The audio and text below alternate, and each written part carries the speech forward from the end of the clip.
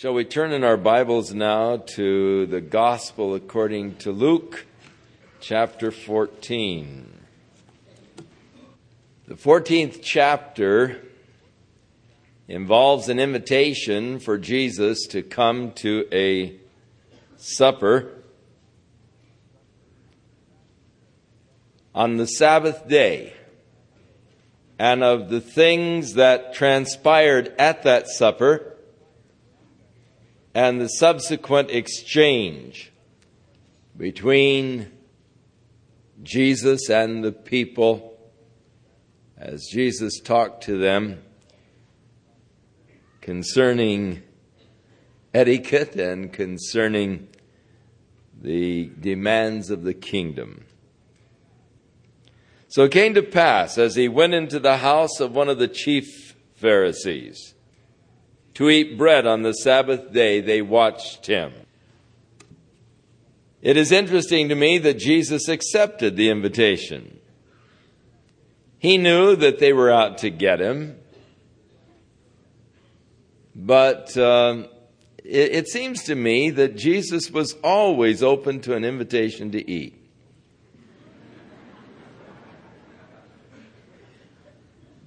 Going so far as inviting himself to Zacchaeus' house. Come on down, Zacchaeus. I want to come over to your house and eat.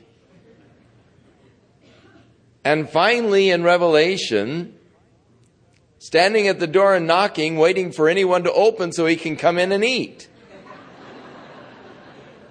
And if you will open the door, I will come in and I'll eat supper with you. As this morning, we're talking about the significance of eating in that culture, becoming one, and how Jesus desires to be one with us. Now, the Sabbath meal was different from other meals, in that all of the food had to be prepared before the Sabbath. And you weren't to kindle any fire, and so if you were to have anything that was hot, it had to be hot before the Sabbath, and somehow there had to be ways to maintain it being hot. Now, in those days, they had definite rules of things you could not do to keep food hot, and things that you could do to keep food hot, but there was a kosher way of keeping your food hot, even, that they had developed for Sabbath day. Today, they plug in before the Sabbath begins. Their hot plates and their water for their coffee. They'll use instant coffee on the Sabbath day, but they have to plug it. You can't fill the pot once the Sabbath has come. But as long as it's plugged in, you can pour it out of the pot into your cup and make your instant coffee. That doesn't constitute work, but just don't pour any water into the pot to heat it on the Sabbath day. You've got to have that going before the Sabbath day, and you can't turn the switches on.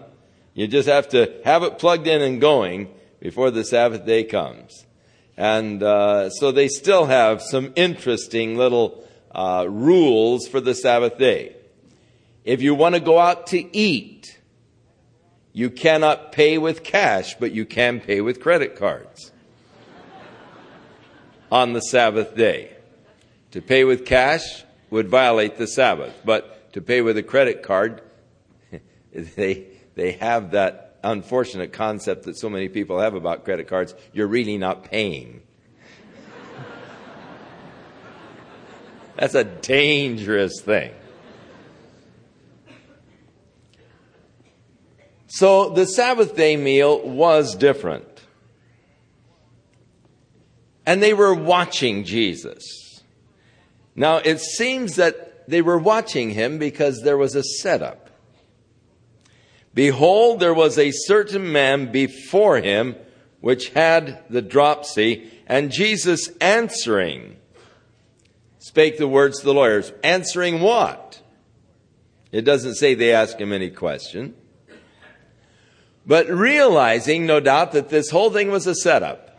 Invited to eat on the Sabbath day to break bread with him. And here, right before him, they have set this man with this disease of dropsy. And so Jesus, answering them, realizing that it was a setup, spake to the lawyers and the Pharisees, and he said, is it lawful to heal on the Sabbath day? And they held their peace. They didn't answer him. And so he took and healed him and let him go. And he answered them, saying, which of you shall have an ass or an ox that has fallen into a pit, and will not immediately pull him out on the Sabbath day? And they could not answer him again on these things. Now, under the law, they did have a provision that if your ox or if your donkey would fall into a pit, and they did have many open wells, and so it wasn't at all uncommon for a donkey or an ox to fall into a pit, into one of these open wells. And if it happened on the Sabbath day, according to the law, they could pull it out, though it was the Sabbath day. And so Jesus brought up their own law to them, and they could not answer him. So then he dealt with them concerning etiquette. He put forth a parable to those which have been bidden to the feast, when he marked how they chose out the chief rooms. Now,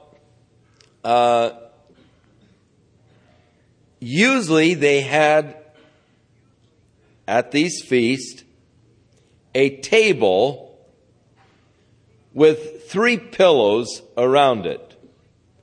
They were called tricliniums. And they would usually sit the people 3 at a table, and the middle pillow would be the place of honor at that table. And say you were going to invite 9 guests, you would have 3 tables set up in this triclinium.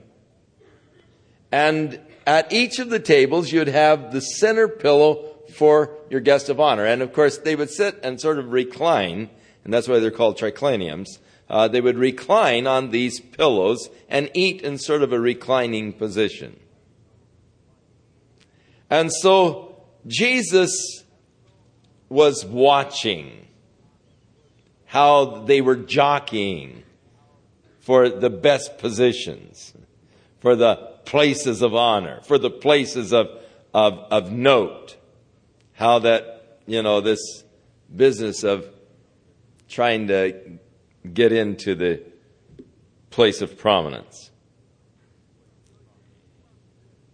And so he said, when you are bidden of any man to a wedding, don't sit down in the highest room, lest a more honorable man than you has been bidden to the feast, and those that bade thee and him will come and say to you, give this man your place, and you with shame will have to go to the lowest room. Embarrassing situation. You sat at the head table, but you don't belong there. And so they come up and say, we're sorry, we don't have any place for you at this table.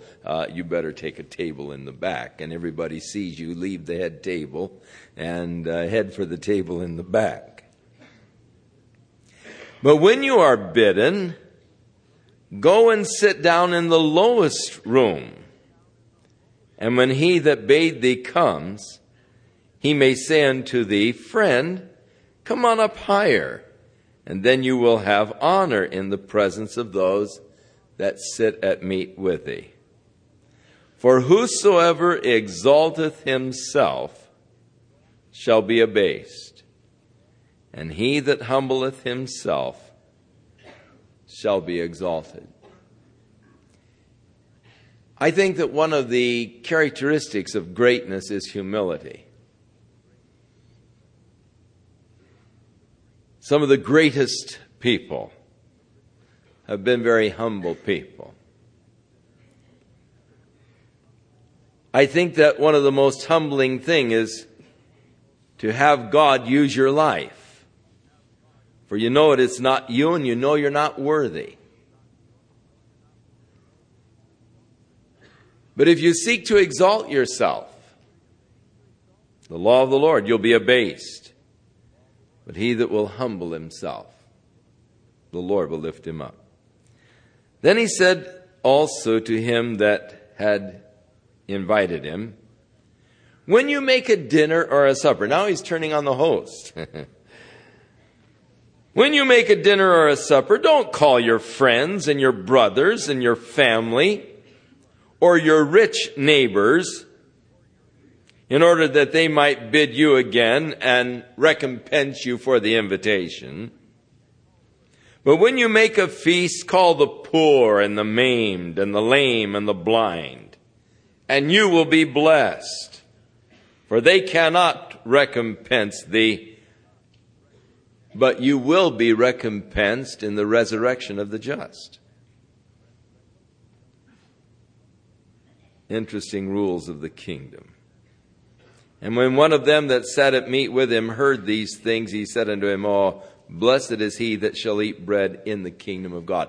I think that someone at the table got the flash of light as Jesus began to talk about how in the kingdom there's going to be an equality. There won't be the exalting of one man above another. There won't be important people and unimportant people, but we are all one in Christ Jesus, and we'll all share together in the glory and in the honor in the kingdom.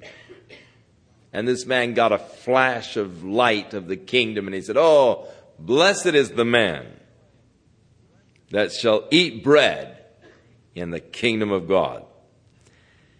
And then Jesus gave a parable unto them. And you see, all of these have to do with being invited to dinner, going to dinner, because they're sitting at this dinner or at this Sabbath dinner with the Pharisee.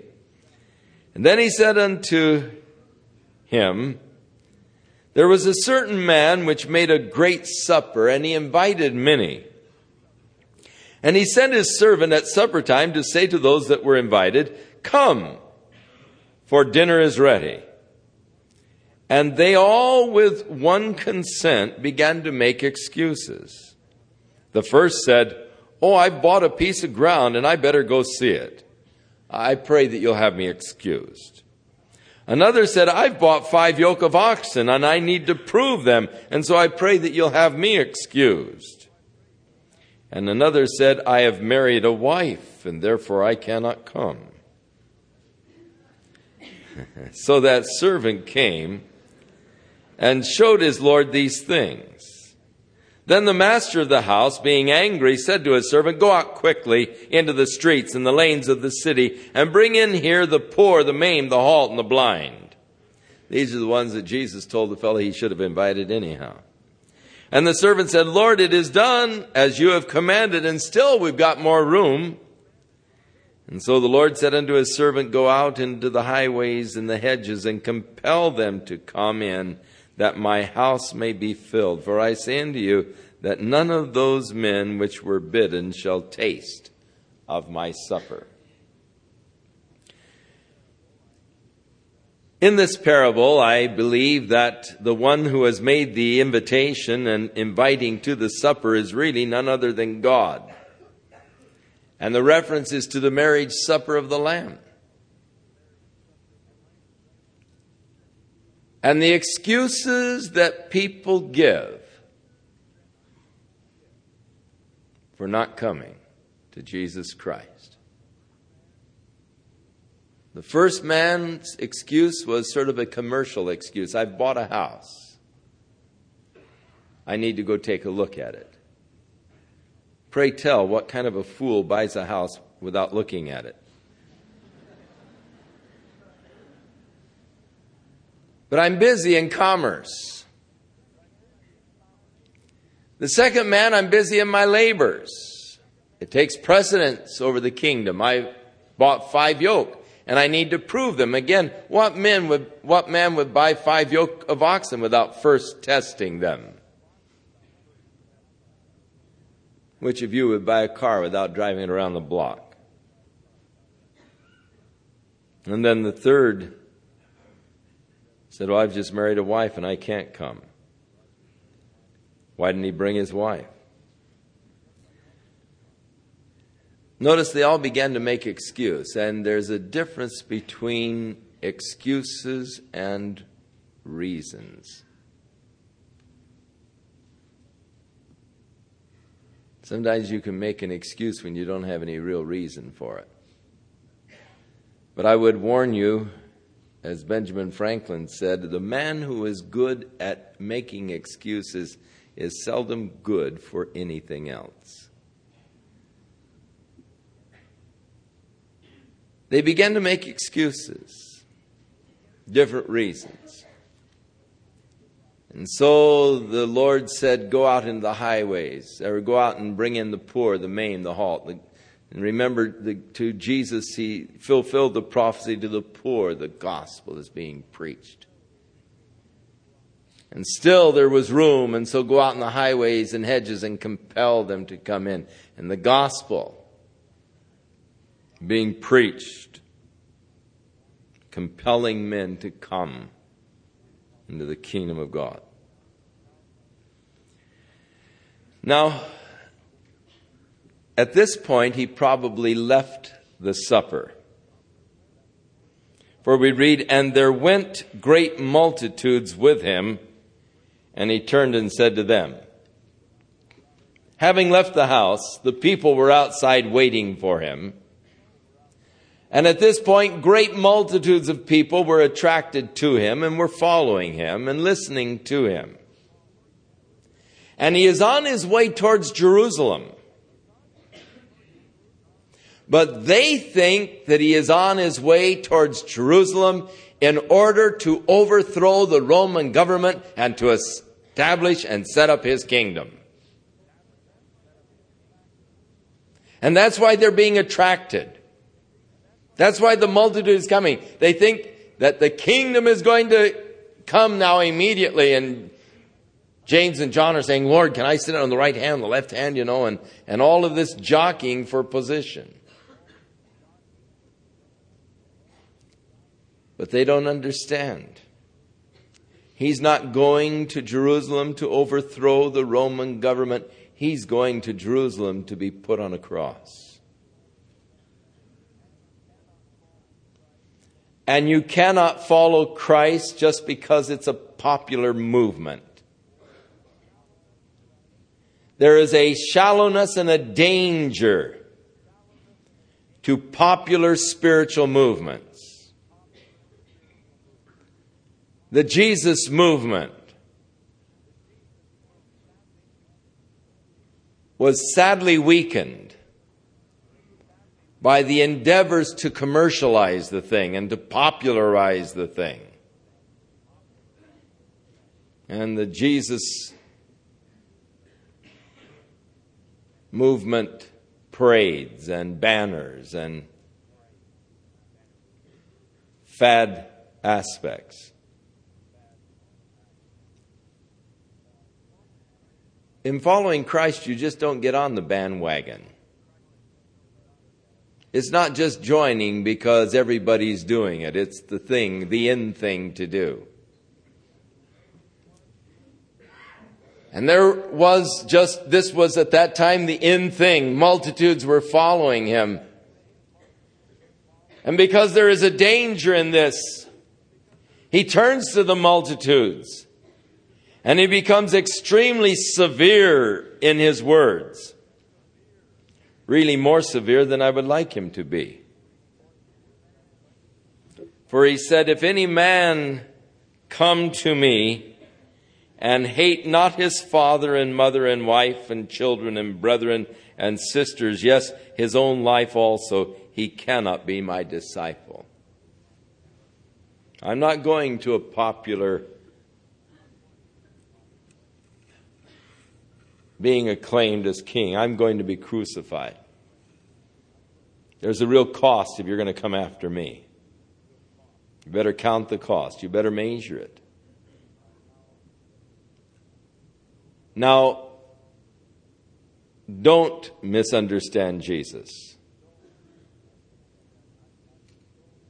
and think that I've got to hate my father and hate my mother, because that's just the opposite of what the gospel teaches. The fruit of the Spirit is love. And if I say I love God and hate my brother, I'm a liar. The truth isn't in me. How can I love God whom I haven't seen and hate my brother who I have seen? Then what does Jesus mean unless you hate your father, mother, brothers, and so forth? That is, in the language, a comparative. Your love for Jesus Christ must be supreme. It must be greater than your love for your family, your home, or yourself, because it may cost you all of these things to follow Jesus Christ. And for many of those people, it did cost all those things. Follow Christ did cost some of them their families, their family relationships, for they were ostracized by their families when they made their commitment to Jesus Christ. And the same is true today. Many people have found it quite costly to follow Jesus Christ. It cost them their family relationships. But Jesus said, if you're not willing to give up these family relationships, you can't really be my disciple. You've got to love me more than you love any other relationship that you have. Your love for me must be supreme, and every other love must be subservient to your love for me. And then he went on to say, and whosoever doth not bear his cross and come after me cannot be my disciple. I'm not going to be crowned as king of the world.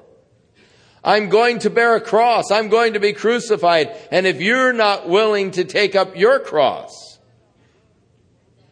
you can't really be my disciple. You want to follow me? You want to be my disciple? It can involve a cross, and you better consider that.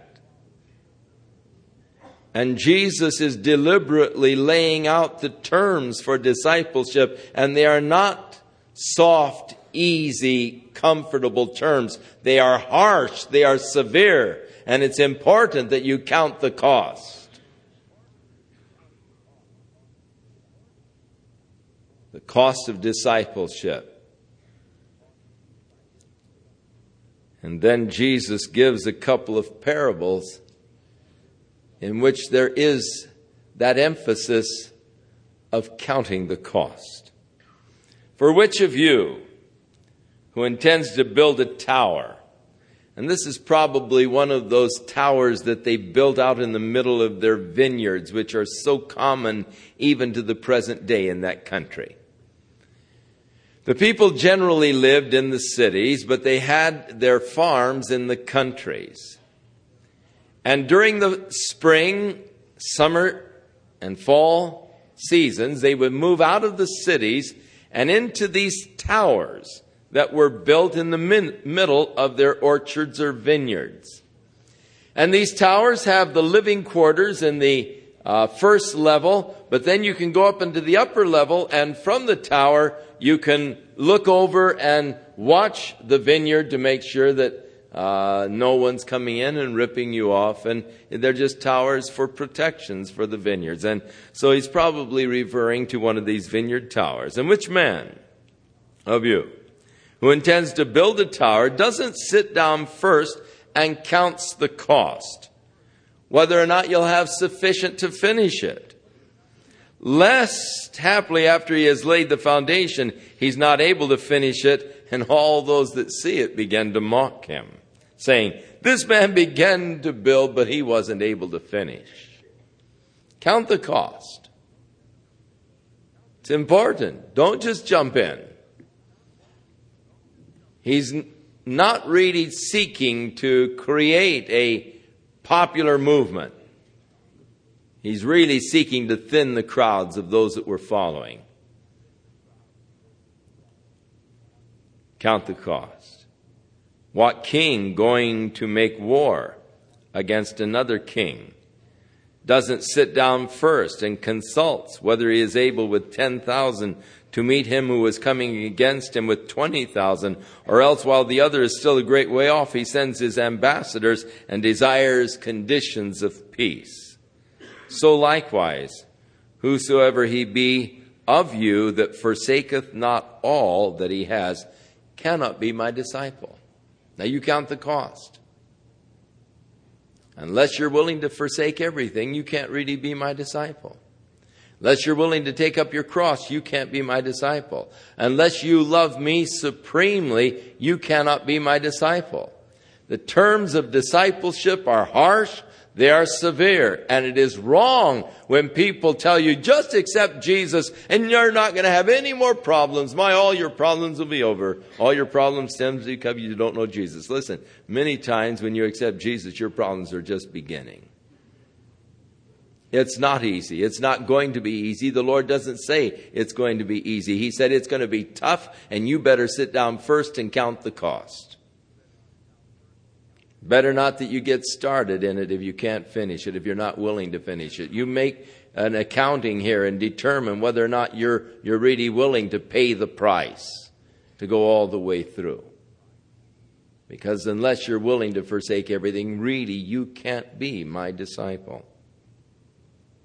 Heavy, hard words. And then he said, salt is good. But if the salt has lost its tang, who will use it for seasoning? It is neither fit for the land nor for the dunghill, but men will cast it out. He that hath ears to hear, let him hear. In those days, salt was used for three basic things. Salt was used, number one, as a preservative. When they would butcher, they would roast the meat right away. That meat that they didn't roast, they would salt because they did not have refrigeration. And the salt has an antiseptic type of an effect. It kills the bacteria on the surface of the meat and preserves the meat. Salt was used as a seasoning to flavor the food, like we use salt today to add a little zing to the food, to the taste.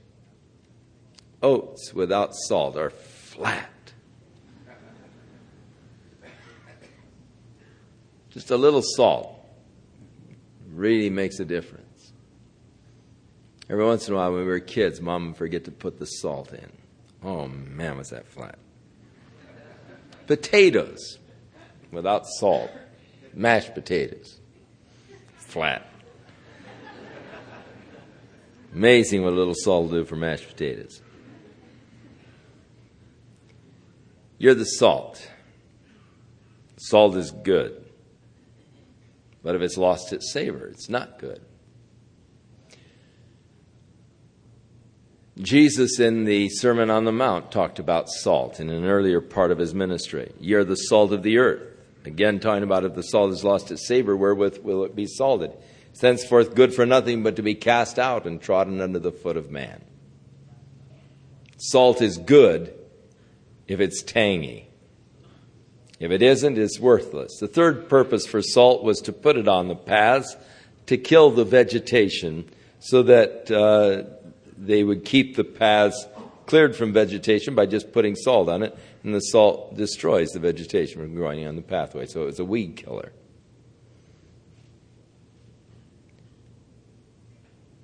You as a child of God should have a preserving effect in the society in which you live. Our rotten society testifies against the church, bears witness against the church.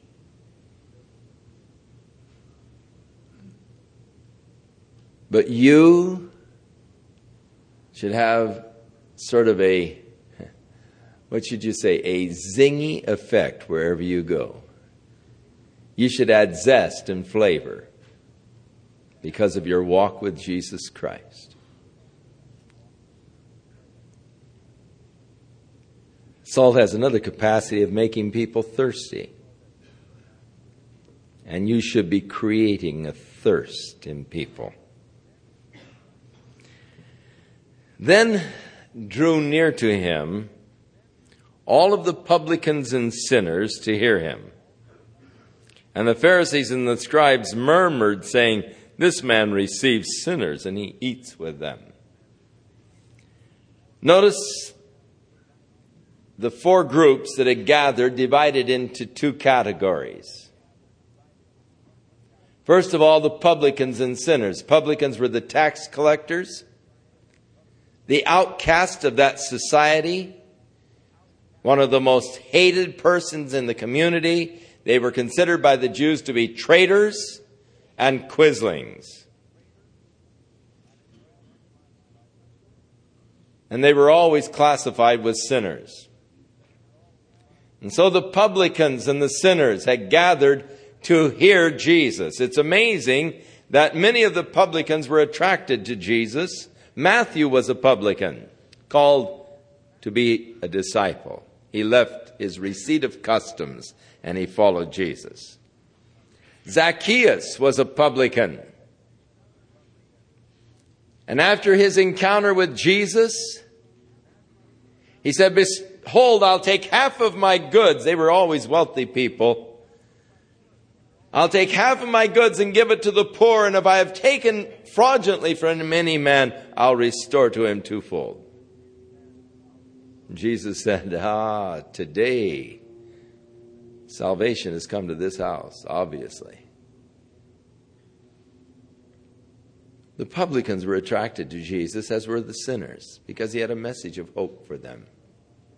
They gathered to hear.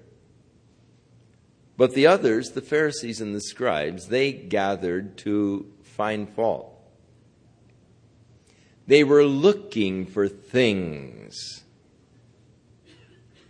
by which they might accuse Jesus, waiting for a slip-up, waiting for some mistake so that they could pounce upon it and accuse him. And so they began to say, murmuring, "He receives sinners and eats with them." They thought that they were saying something horrible in condemning him, but in reality they were proclaiming a glorious gospel. Jesus receives sinners, and you can become one with him. John wrote and said, "That which we have seen and heard declare we unto you, that you might have fellowship with us. And truly our fellowship is with the Father and his Son, Jesus Christ." He receives sinners and he eats with them. He becomes one with them. He dips in the same sop with them. He eats the same bread with them. He's identifying with them. Yes, he does.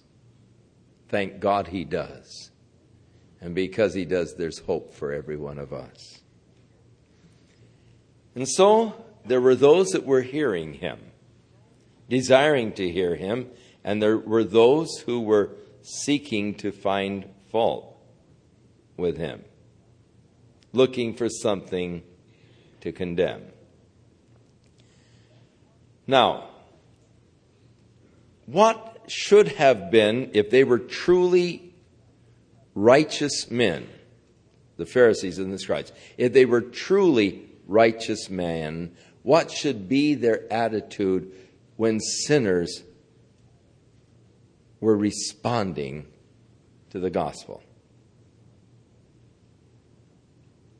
What should be the reaction if we see sinners saved?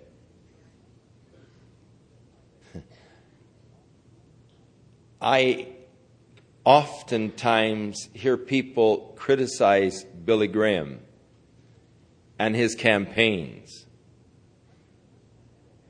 And you see hundreds of people flowing forward to accept Jesus Christ. And they say, "Yes, but A lot of them don't stick.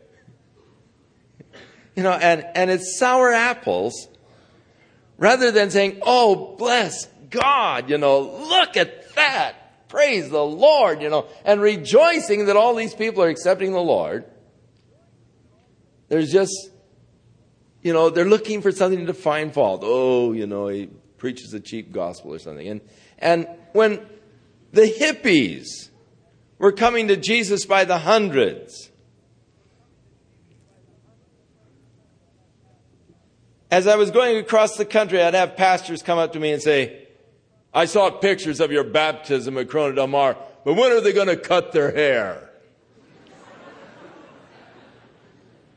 Rather than saying, I saw the pictures and 1,000 young people being baptized. How glorious. Oh, bless God, that's glorious. That's thrilling. They've got to pick on something and can't really rejoice that the Lord receives sinners. But there's sour apples over it. Jealous or whatever. And so Jesus spoke this parable unto them. Unto who? Unto the Pharisees, the scribes, because of their sour apple remark. And he said, what man of you, if you have 100 sheep, and you lose one of them, will you not leave the 99 in the wilderness and go after that which is lost until you find it? And when you have found it, you lay it upon your shoulders rejoicing. And when he comes home, he calls together his friends and his neighbors, and he says unto them, rejoice with me, for I have found my my sheep that was lost. So when you find the lost sheep, there is the rejoicing. There's the rejoicing in the neighborhood. Rejoice, I've found the lost sheep. And then Jesus said unto you, I say unto you, that likewise joy shall be in heaven over one sinner that repents, more than 99 just persons who don't need to repent. So while the guys down here are saying, when they're going to cut their hair, the angels are up having a whoopee time, rejoicing that the lost has been found. Joy in heaven. And either what woman who has 10 pieces of silver, if she loses one piece, does not light a candle and sweep the house and seek diligently until she find it. And when she had found it, she called her friends and her neighbors together, saying, rejoice with me, for I have found the piece that was lost. Likewise I say unto you, there is joy in the presence of the angels of God over one sinner that repents. Again, the natural response to finding that which is lost is rejoicing. And the Lord said there's joy in heaven over just one sinner who repents. And then he said a certain man had 2 sons. And the younger of them said to his father, Father, give me the portion of goods that falleth to me. And so he divided unto him his living. Now under the law,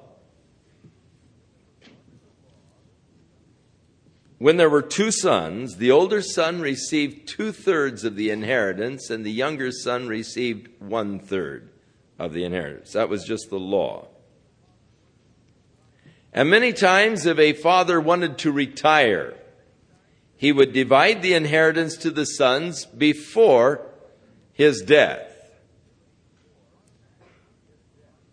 It would automatically belong to the son after the death of the father. But this boy had the audacity to come to his dad and say, Dad, I'd like my inheritance now. And so the father divided the inheritance. And not many days after the younger son had gathered everything together, he took his journey into a far country, and there he wasted his substance with riotous living. And when he had spent everything, there arose a mighty famine in that land, and he began to be in want. And he went and joined himself to a citizen of that country, and he sent him into the fields to feed the swine, which was, of course, a job that was forbidden to the Jews. Cursed is the man that feeds the swine. And he fain would have filled his belly with the husk that the swine did eat, and no man would give to him. And so when he came to himself, he said, "How many hired servants of my father's have enough bread that they can spare, and yet I'm dying with hunger. I will arise and go to my father and will say to him, 'Father, I have sinned against heaven and before thee. I'm no more worthy to be called your son, but make me as one of your hired servants.'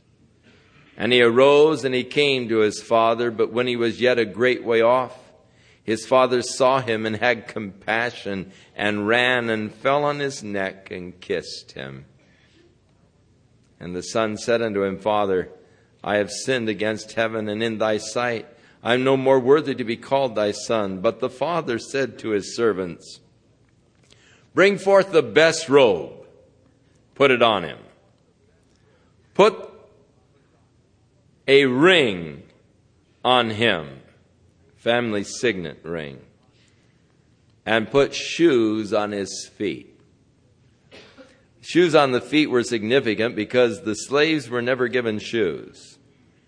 Only the family members, only the son. The slaves were never given shoes by their masters. That's why in that old Negro spiritual that came out of the slave days, you got a shoes, I got a shoes, all God's children got shoes. When we get to heaven, going to put on our shoes. Not going to be a slave anymore. I'm a son, I'm a child of God. And that hymn looked forward to that day when they would have shoes. They would be acclaimed the sons of God in that heavenly kingdom. Because that was just one thing about slavery. You never gave your slave a pair of shoes. So the son said, "Hey, I'm not worthy to be, called your son, just a servant." The dad didn't even let him finish his speech. He said, "Put the shoes on him. And bring hither the fatted calf and kill it. And let us eat and let's be merry. For this my son was dead and is alive again. He was lost and is found." And they began to be merry. Now his elder son was in the field. And as he came and drew nigh to the house, he heard the music. He saw the dancing. And he called one of the servants and he said, "What's going on?" And he said to him, "Your brother's come home, and your father has killed the fatted calf because he has received him safe and sound." And he was angry and would not go in. And therefore his father came out and entreated him. And he answering said to his father, "Lo, these many years I have served thee, and I didn't transgress at any time your commandment, and yet you never gave me a kid that I might have a party with my friends. But as soon as this your son was come, who has devoured your living with prostitutes, you've killed for him the fatted calf." Now, here is really the real point of the parable. Though it may teach many things, the parable was intended against the Pharisees. All three were, actually, but he's building up. In the parables, in each of them, There is something lost that was found. And the result of finding that which was lost was rejoicing, happiness. Jesus receives sinners. That shouldn't be said in a derogatory sense. That should be said in a rejoicing sense. Jesus receives sinners. There's hope, friend. Rejoice. Jesus receives sinners. And yet they were not saying it with that inflection, but they were saying it in a derogatory sense. He receives sinners and eats with them. And so where the natural reaction to finding something that is lost should be rejoicing, the Pharisees are angry. They're condemning. They're sitting back and judging. And so the story was given, and in the third story, Jesus adds the older brother and his attitude towards the rejoicing, because the Father receives sinners. And here he is out there, sulking, angry, upset. I'm not going to join in. You've never done anything like this for me. And his sulking attitude because the Father received the sinner. He went out and spent everything he had on prostitutes. He's a sinner. Yet you have a big party because he comes home. The same attitude that the Pharisees were expressing. To me, it is interesting that the Father said, "Son, you are ever with me, and all that I have is yours." You see, the younger son had taken his inheritance. So everything that was left belonged to the older son. All that I have is yours. And it was necessary that we should have this party and be glad. For this your brother was dead and is alive again. He was lost and is found, because the Lord receives sinners and eats with them. The lost is found. Jesus said, "I've come to seek and to save that which was lost." And so we so often hear marvelous sermons preached from the parable of the prodigal son. But rarely do we ever hear a message that really gives the true meaning of the parable, or the real reason for the parable. The reason wasn't just to show the father receiving with joy a son that was lost, but the parable was used to show the Pharisees how wrong was their condemnation of him when they said, "He receives sinners and eats with them." They should have been rejoicing over it rather than griping over it. May God help us that we will not have a pharisaical attitude towards the work of God in receiving sinners, because maybe he is receiving them at some other church in the county rather than here. It doesn't matter where he receives them. Let's rejoice he is receiving them. Let's pray that God will send a great spiritual awakening throughout the county in every church. Let's not be so short-sighted or narrow-minded that we're only praying for God's blessing upon Calvary Chapel.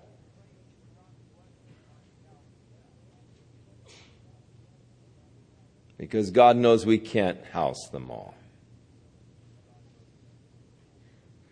But let us begin to really pray that God will revive his church throughout this entire county, and that sinners will be brought to Christ, that the Lord might receive sinners anywhere, everywhere. That there will be revival in the Baptist church, in the Methodist church, in the Lutheran churches, in the Presbyterian churches. Oh, let's just pray that God might be able to receive sinners in all of these churches.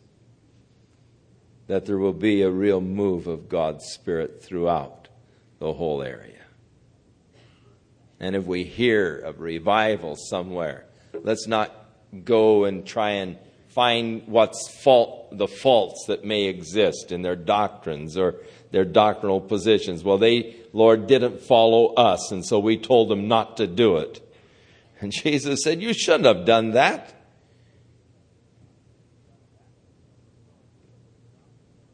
You know, if they're out there doing it in my name, they can't very well be against us. Don't stop them. God delivers us from narrow sectarianism,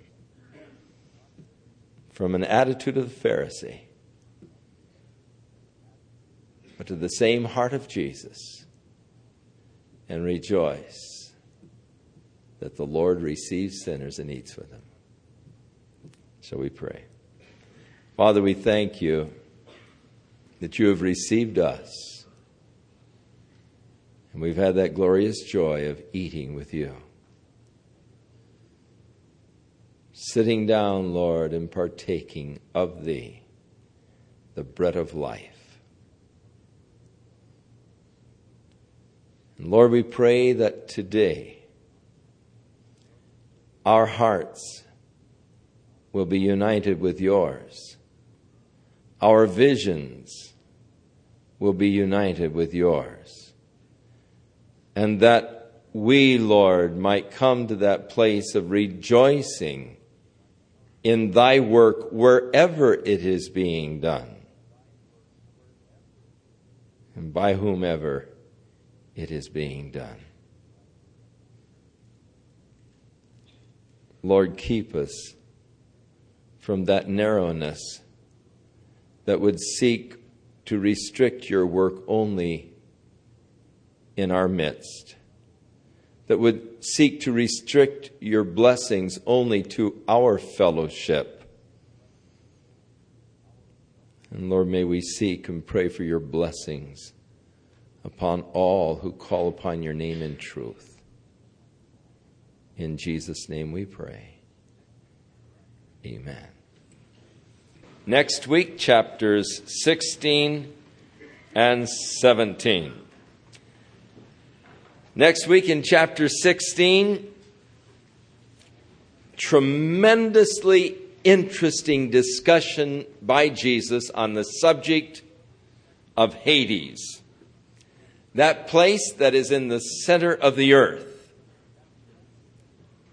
And so we'll be looking at this subject of Hades next Sunday evening and what Jesus has to say about it, in contrast to what the Jehovah's Witnesses have to say about it.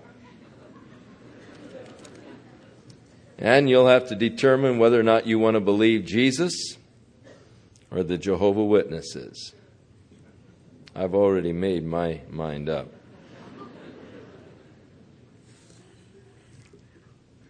May the Lord be with you now and go before you this week and bless you with his blessings and with his love. May he keep his hand upon you, and may he guide you in each of the decisions that you'll have to make, that you might be led of the Lord in all things. May the good hand of our Lord be upon you.